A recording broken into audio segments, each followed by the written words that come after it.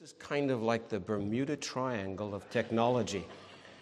So we're going to just push on through, and you're not going to look at that stuff, although it is impressive.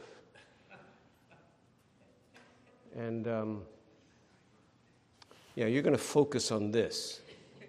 Fair enough? All right. And then afterwards, if you're interested, Jeremy will explain all the ins and outs of this deep and dark mystery of the projector of New Street. Now, Psalm 139, and a very serious message.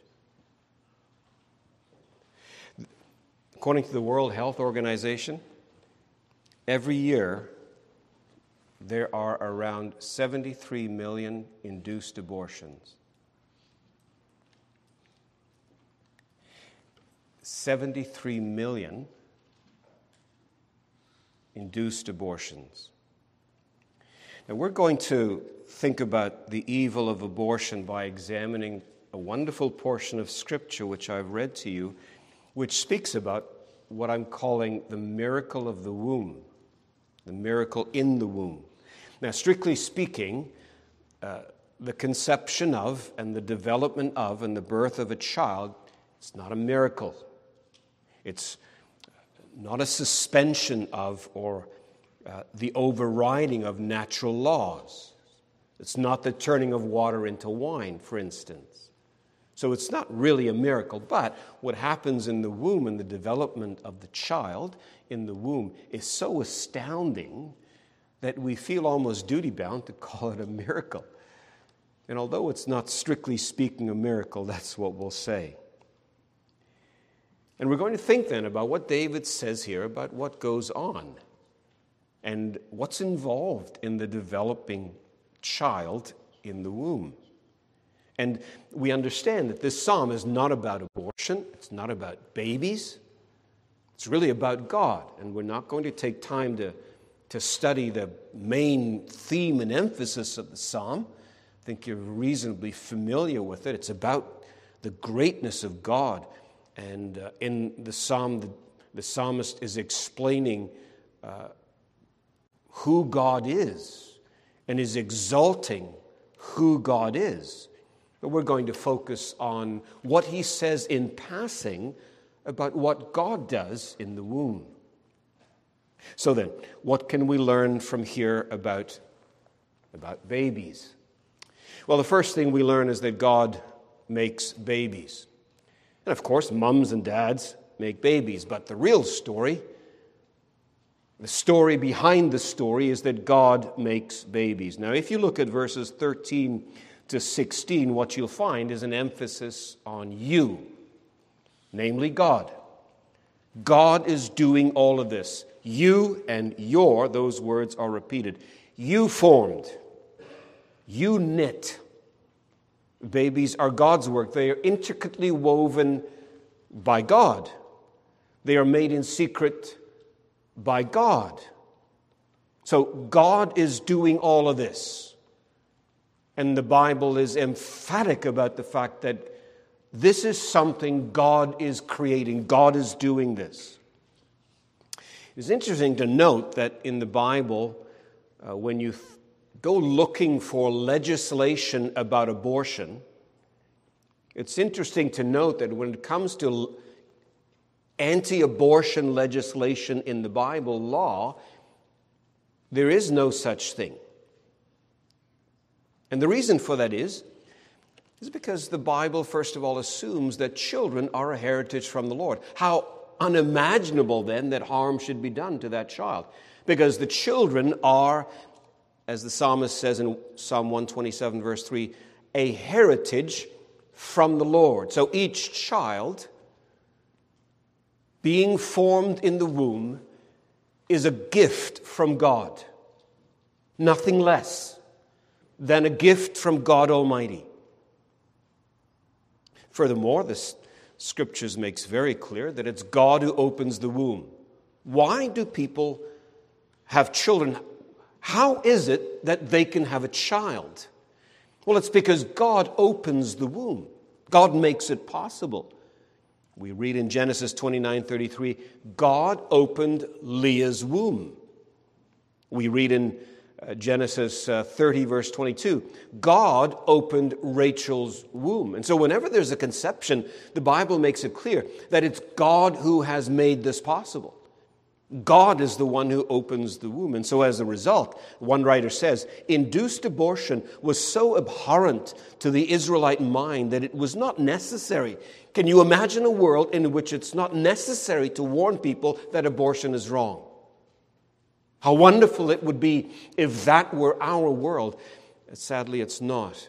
And hence the need for work like the Atwell Center. But in the Israelite world, that was their world. It was so abhorrent to the Israelite mind that it was not necessary to have a specific prohibition to deal with it in the law. Sufficient was the command, you shall not commit murder.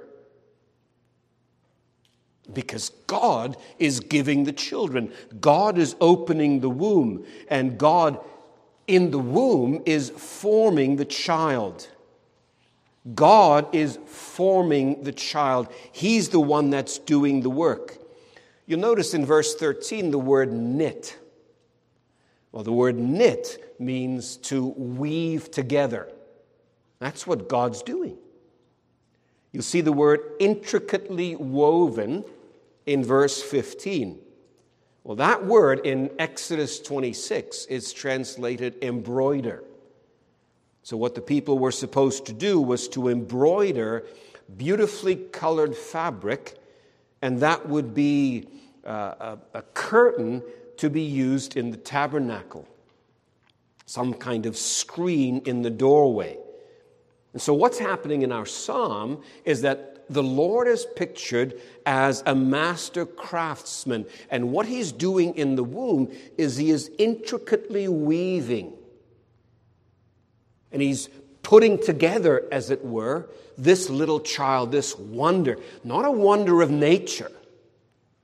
It's a wonder of God. It's an extraordinary creation of God. It's the Lord creating a little baby, weaving together as a master craftsman this little one who would be greeted in due time with joy at the moment of birth. So God is doing this. Who makes babies? It's God Almighty. Well, given that, what shall we say then? What kind of implications flow from this, that God makes babies? Well, first of all, we accept our looks and our makeup and our abilities, because who are you? Well, you're somebody God made. You're somebody God put together as you are. You're somebody that God has created and God has crafted. And perhaps, we would be less obsessed about how we look and how we are if we remembered that we are who we are because God has made us. So we don't want to be. Maybe you are obsessed with, making yourself better and looking better and all. Maybe that's a bit of an obsession. Now, I'm not saying that you shouldn't, do your best. Make the best of what you have. And, when you go out, when you come to church, spruce yourself up a little bit for the benefit of others, at least. And granted, might not be anything spectacular that you arrive at, but it's okay. So I'm not saying that there's anything wrong with that. I'm talking about obsession, and I'm talking about the fact that if God made us, we should be content and be okay.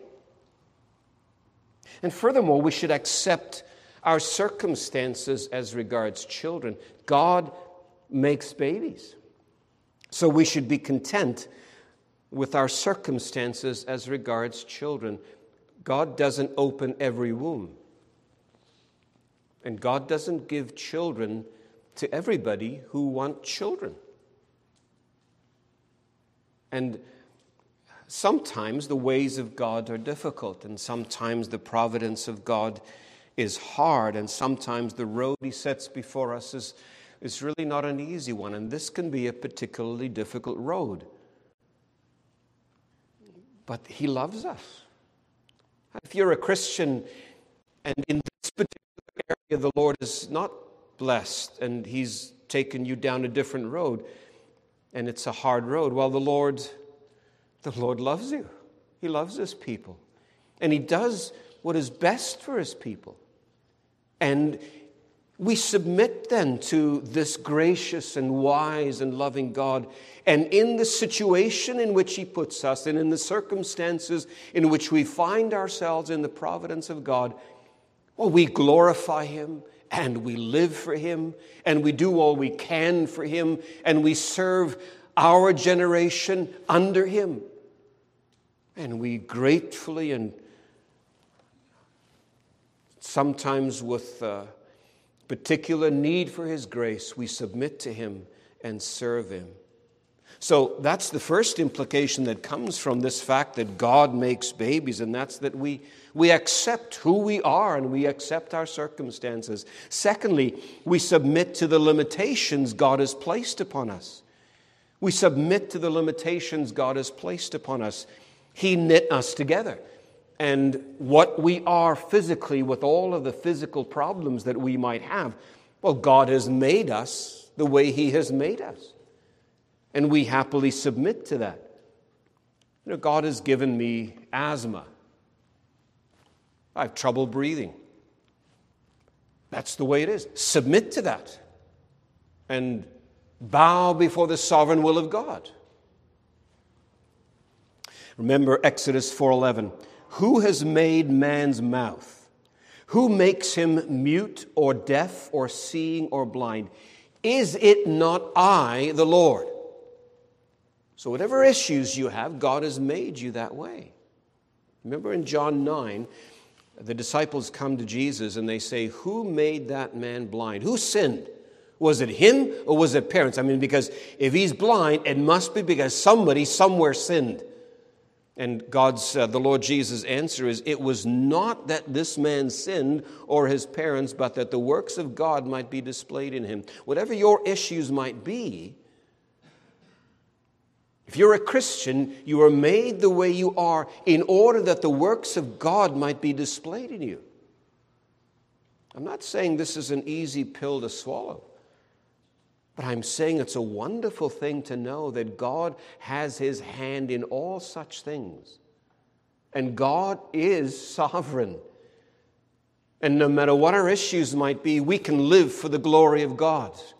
And we can honor him. We can represent Christ. And we can shine forth the beauty of our Savior no matter what our limitations might be. And we have example after example of that kind of thing in this world in which we live, where we see Christians severely limited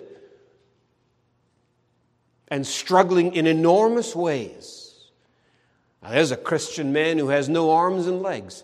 The Lord made him that way, and he knows that, and he glorifies the Lord in his life, and he's a faithful witness. So we submit to the limitations that God has placed upon us. He makes babies, you see. And then the third and last implication is, if this is true, if God makes babies in the womb, we will not kill them.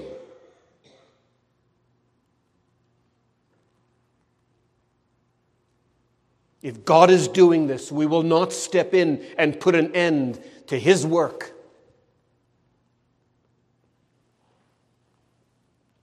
Have you read about what happens in abortions?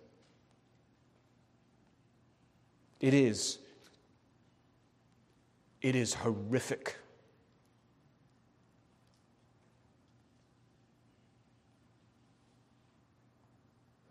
No, God is making these children. God is forming and shaping someone. And we will stand back in awe rather than step in and end it. The second thing I'll say is that God relates to the babies. God relates to the unborn. He weaves them together. You see, He knows all about them. Their frame is not hidden. Each one, his or her frame is not hidden to God. And God knows David. David says, my frame, not someone else's. My frame is not hidden. David, as an individual, is known to God, and God sees David's unformed substance. And David's days and moments are planned out, verse 16. Now, I'm not saying that all babies are saved. I'm simply saying that God is vitally interested in and vitally involved in their lives, and even at this stage, even in the womb. And we have hints of that here in this passage, but other passages give us clear examples of this kind of thing. Just turn over for a moment to Jeremiah chapter 1 and verse 5. Jeremiah 1 and verse 5. And what we read in Jeremiah 1 and verse 5 is the word of the Lord. Jeremiah says, the word of the Lord came to me, saying, before I formed you in the womb, I knew you. Before you were born, I consecrated you. I appointed you as a prophet to the nations. So you notice then the words, I knew you. I consecrated you. I appointed you. What I'm saying is that God relates to the child in the womb. And notice especially the word knew, because the word knew involves love and affection. And so here it's so extraordinary that God says, before you were born, I knew you. I knew all about you. And more than that, my affections were engaged towards you. That's astounding. How could anybody then do what is done to an unborn child in our day by the multitude? Turn to Luke chapter 1 and verse 39. Luke chapter 1. You're very familiar with this passage, I'm sure, and we won't take time to read it. Luke 1, 39 to 44. But you know that John the Baptist in the womb, when Mary enters the room and Mary's carrying Jesus, that he leaps in the womb for joy. Well, how did Elizabeth know that the baby in her womb leapt for joy? How did she know that? Well, she's filled with the Spirit. The passage tells us that.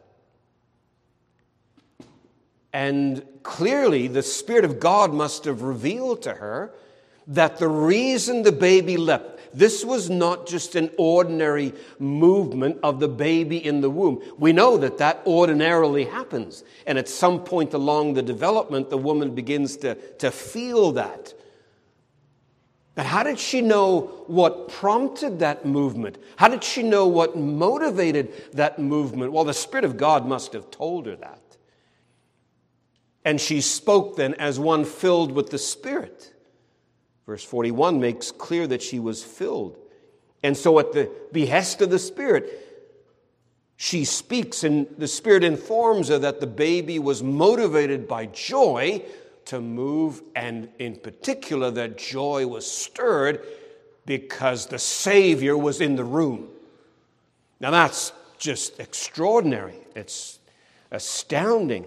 So clearly God is involved in forming the child, and God relates to the unborn child. And what's more, we also know from modern technology that the child relates to its environment. I shouldn't say it's. The baby relates to his or her environment. We know that around week 11, the baby, if the baby is pricked with a needle, the baby will recoil in pain. We also know that if they sound a beep before pricking the baby with a needle, when the baby hears the sound of a beep, the baby will recoil in anticipation of pain. That's going on around 11 weeks. And so God relates to the baby in the womb, but the baby also is in some ways aware of its surroundings, of his or her surroundings. Even at that time in Canada, you can kill a baby. So God makes babies, and God relates to the unborn. And thirdly, God makes persons. What's God doing? He's making a person. He's not manipulating protoplasm. He's making a person. It's not just part of a mother. He's making a person. David talks about me. He says, my frame. I was made. I was skillfully wrought. It was my substance. This was David in the womb. David's talking about two people here. What's God doing? He's doing something in my mother's womb with me. He sees two people there. There are two persons. It's a person in the womb. Luke 1:41 and 44, there's a term used of John the Baptist. He's called a child or a baby. It's the same word that's used in Luke 2 and verse 12 to refer to the Lord Jesus. It speaks about John as a baby in the womb and about Jesus as a baby outside of the womb, and uses the same term. Well, naturally. They're both children. They're both babies. They're both persons. And you can't kill them outside the womb, you know. And you can't kill them inside the womb, you know. Because God's making persons. John Frame, a theologian named John Frame, said, there is nothing in Scripture that even remotely suggests that the unborn child is anything less than a human person from the moment of conception. And honestly, we don't care what everybody else says. We don't care what the courts say. Sometimes the courts are going to say, yep, you're a person. And sometimes the courts are going to say, yep, no, you're not. And it doesn't change things, you see. Some of you who read history know that the Dred Scott decision in the 1800s said that African American slaves, they're not people. Well, it didn't change anything. Of course they're people. And just because the court says, no, you're not, doesn't change the reality under God. And it doesn't matter then what the world says and what people say about the unborn child. It's a person. The Bible makes that adamantly clear. We fancy ourselves, to be such a civilized and actually compassionate country. I mean, people all over the world, they think Canadians are so nice. They're not like this place and that. Canadians are always nice. And then we kill the unborn. We're not like the Assyrians. You remember the Assyrians? Jonah hated the Assyrians. Jonah didn't want to go and preach to the Assyrians in case, you know what God's like, he's going to save them, and we don't want that. But the Assyrians were adamantly opposed to abortion.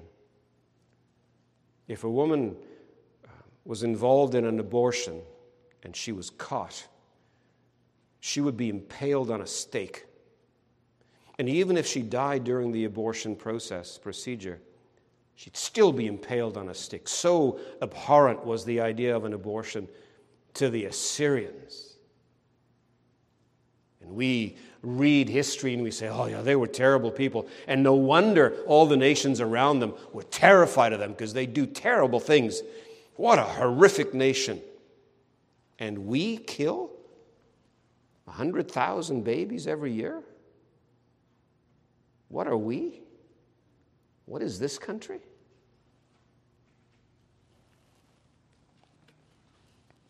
So no, God makes persons. That's clear. And lastly, God has plans for the baby. You see verse 16? You saw my unformed substance. In your book were written, every one of them, the days that were formed for me, when as yet there was none of them. The New Living Translation / paraphrase says, every day of my life was recorded in your book. Every moment was laid out before a single day had passed. God has plans. You know God has plans for everything. You know that because you know God is sovereign. And God has plans for the details of the lives of every person who's ever walked the face of the earth. Now, this statement is not about salvation, it's about sovereignty. It's just saying that God's in control of everything. And when it comes to the little ones in the womb, they are not outside the pale of God's sovereignty. And so what happens in abortion is someone says, yeah, well, you know, God might have plans, but I've got plans of my own, and that's just what I'm going to do. And I'm going to end this. Well, you know, the early church knew that this was wrong.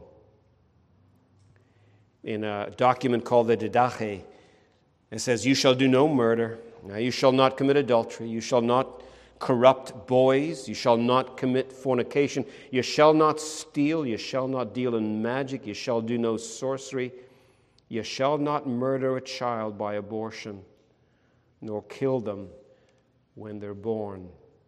Because they did that too. And sometimes it's done today. So what's happening here then?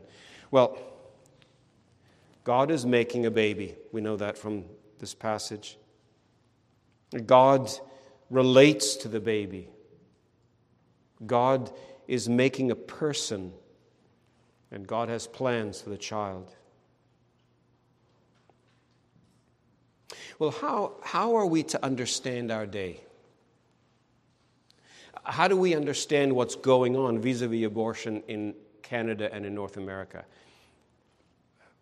The men of Issachar were men who understood their times. How are we to understand our times and the day in which we live? I mean, are we to be encouraged or to be discouraged? To be honest with you, I'm not sure. I know that Roe versus Wade has been repealed.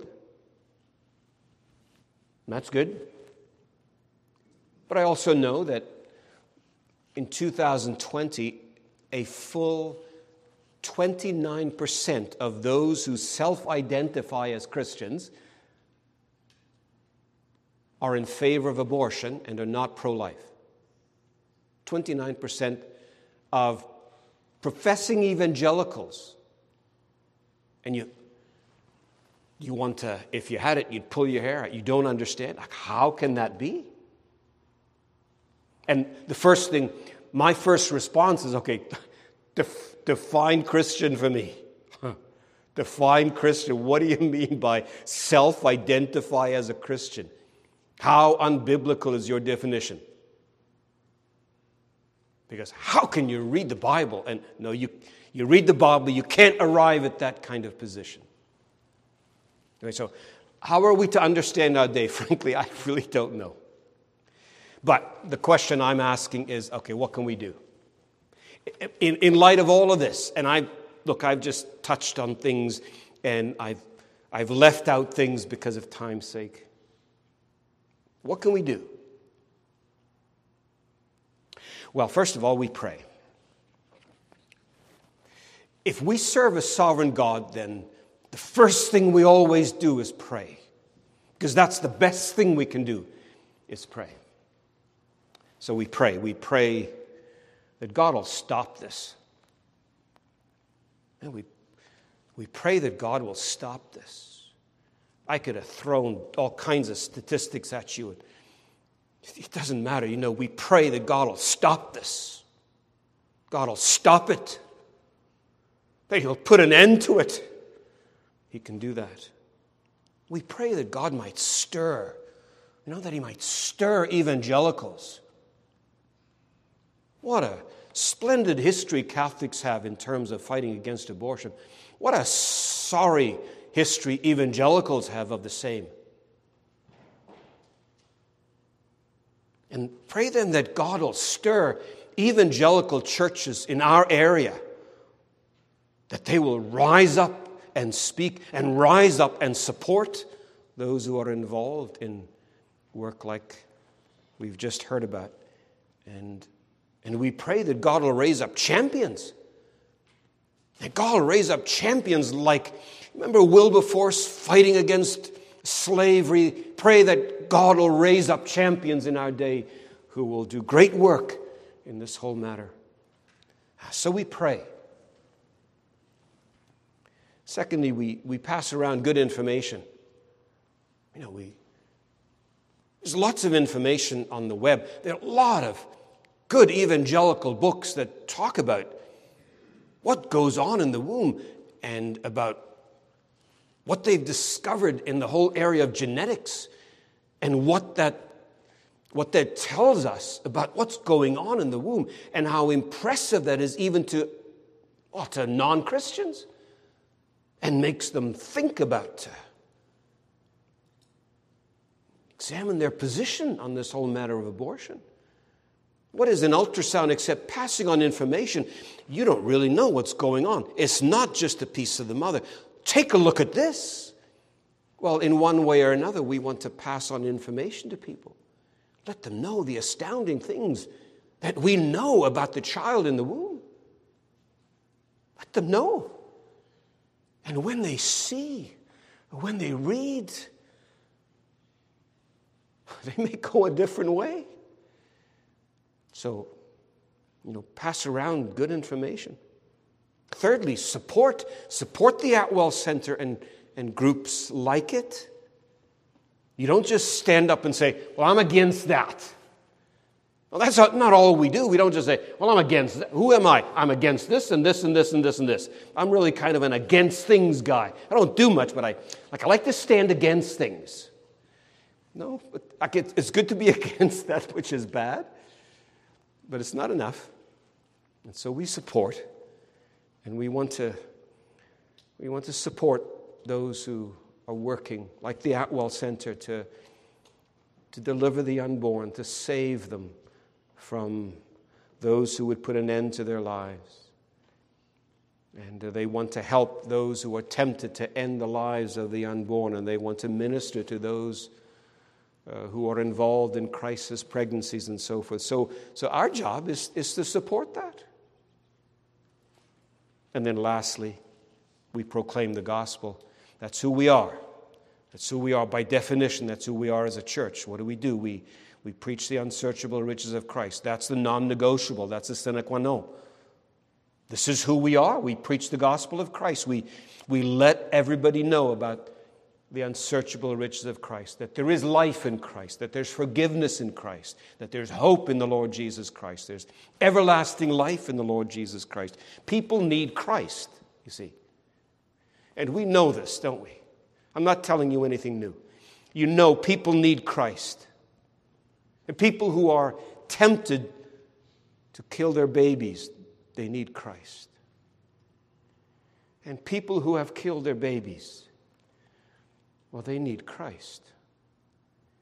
And people who are against abortion, well, they need Christ.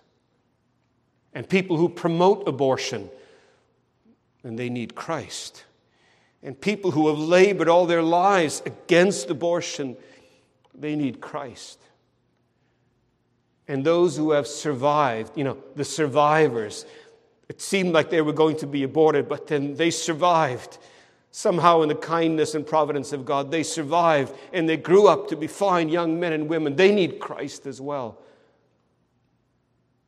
And people who have sacrificed and fought to fight abortion, they need Christ. Because, to be against abortion doesn't make you a Christian. To be against abortion is not going to save you. Because what's our fundamental problem? Well, it's sin. And sin doesn't just kill the body, it kills body and soul in hell. God judges sin, and that's what happens. And so abortion kills millions. I've told you that. But sin, folks, kills everyone. It kills everybody. And not just physically. Body and soul in hell and forever. So what do? Well, we need to stand against abortion. We need to do what we can. We need to help. But our fundamental job as Christians, our great calling, our grand commission is to rescue the perishing, to point them to Jesus, call on them to trust in Him, and they'll be saved. And, the same is true for you. If you're not a Christian, maybe you're sitting here, you're not a Christian, maybe you're watching and you're not a Christian, we're telling you about Christ. I'm not saying to you, now you go out and you be a good conservative and you stand against abortion and you'll be fine. No, if that's all you do, you'll go straight to hell. No, you need Christ, like everybody, like all of us. You need to be a believer in the Lord Jesus Christ. You need to come to Him for the forgiveness of your own soul. And if you've had an abortion, the Lord forgives. You come to Him in faith. The blood of Christ cleanses us from all sin. From all sin. From that kind of sin. From any kind of sin. Jesus said about those who were putting Him to death on the cross, He said, Father, forgive them, for they know not what they do. And then at Pentecost, there were people who had nailed Jesus to the cross. There were people who had cried, crucify Him, and they were saved. And they were forgiven. And had they died that night, they would have gone straight to glory. That's what God can do. That's how Jesus saves. If you believe in Him, He'll forgive you. He'll save you. He'll take you to heaven. Take that gospel, Christian. Spread it around. Let's pray. Gracious God and Father, we want to thank You for what we've heard today about this work and how we plead with You that Your hand of blessing in an extraordinary way may rest upon it, and that You might grant extraordinary strength to those who labor in it. And we pray that You'll bless Your word to us so that we would not only do all we can in this whole matter, but especially that we will take the good news about Jesus and tell it to everybody. We ask this for His sake and for His glory. Amen.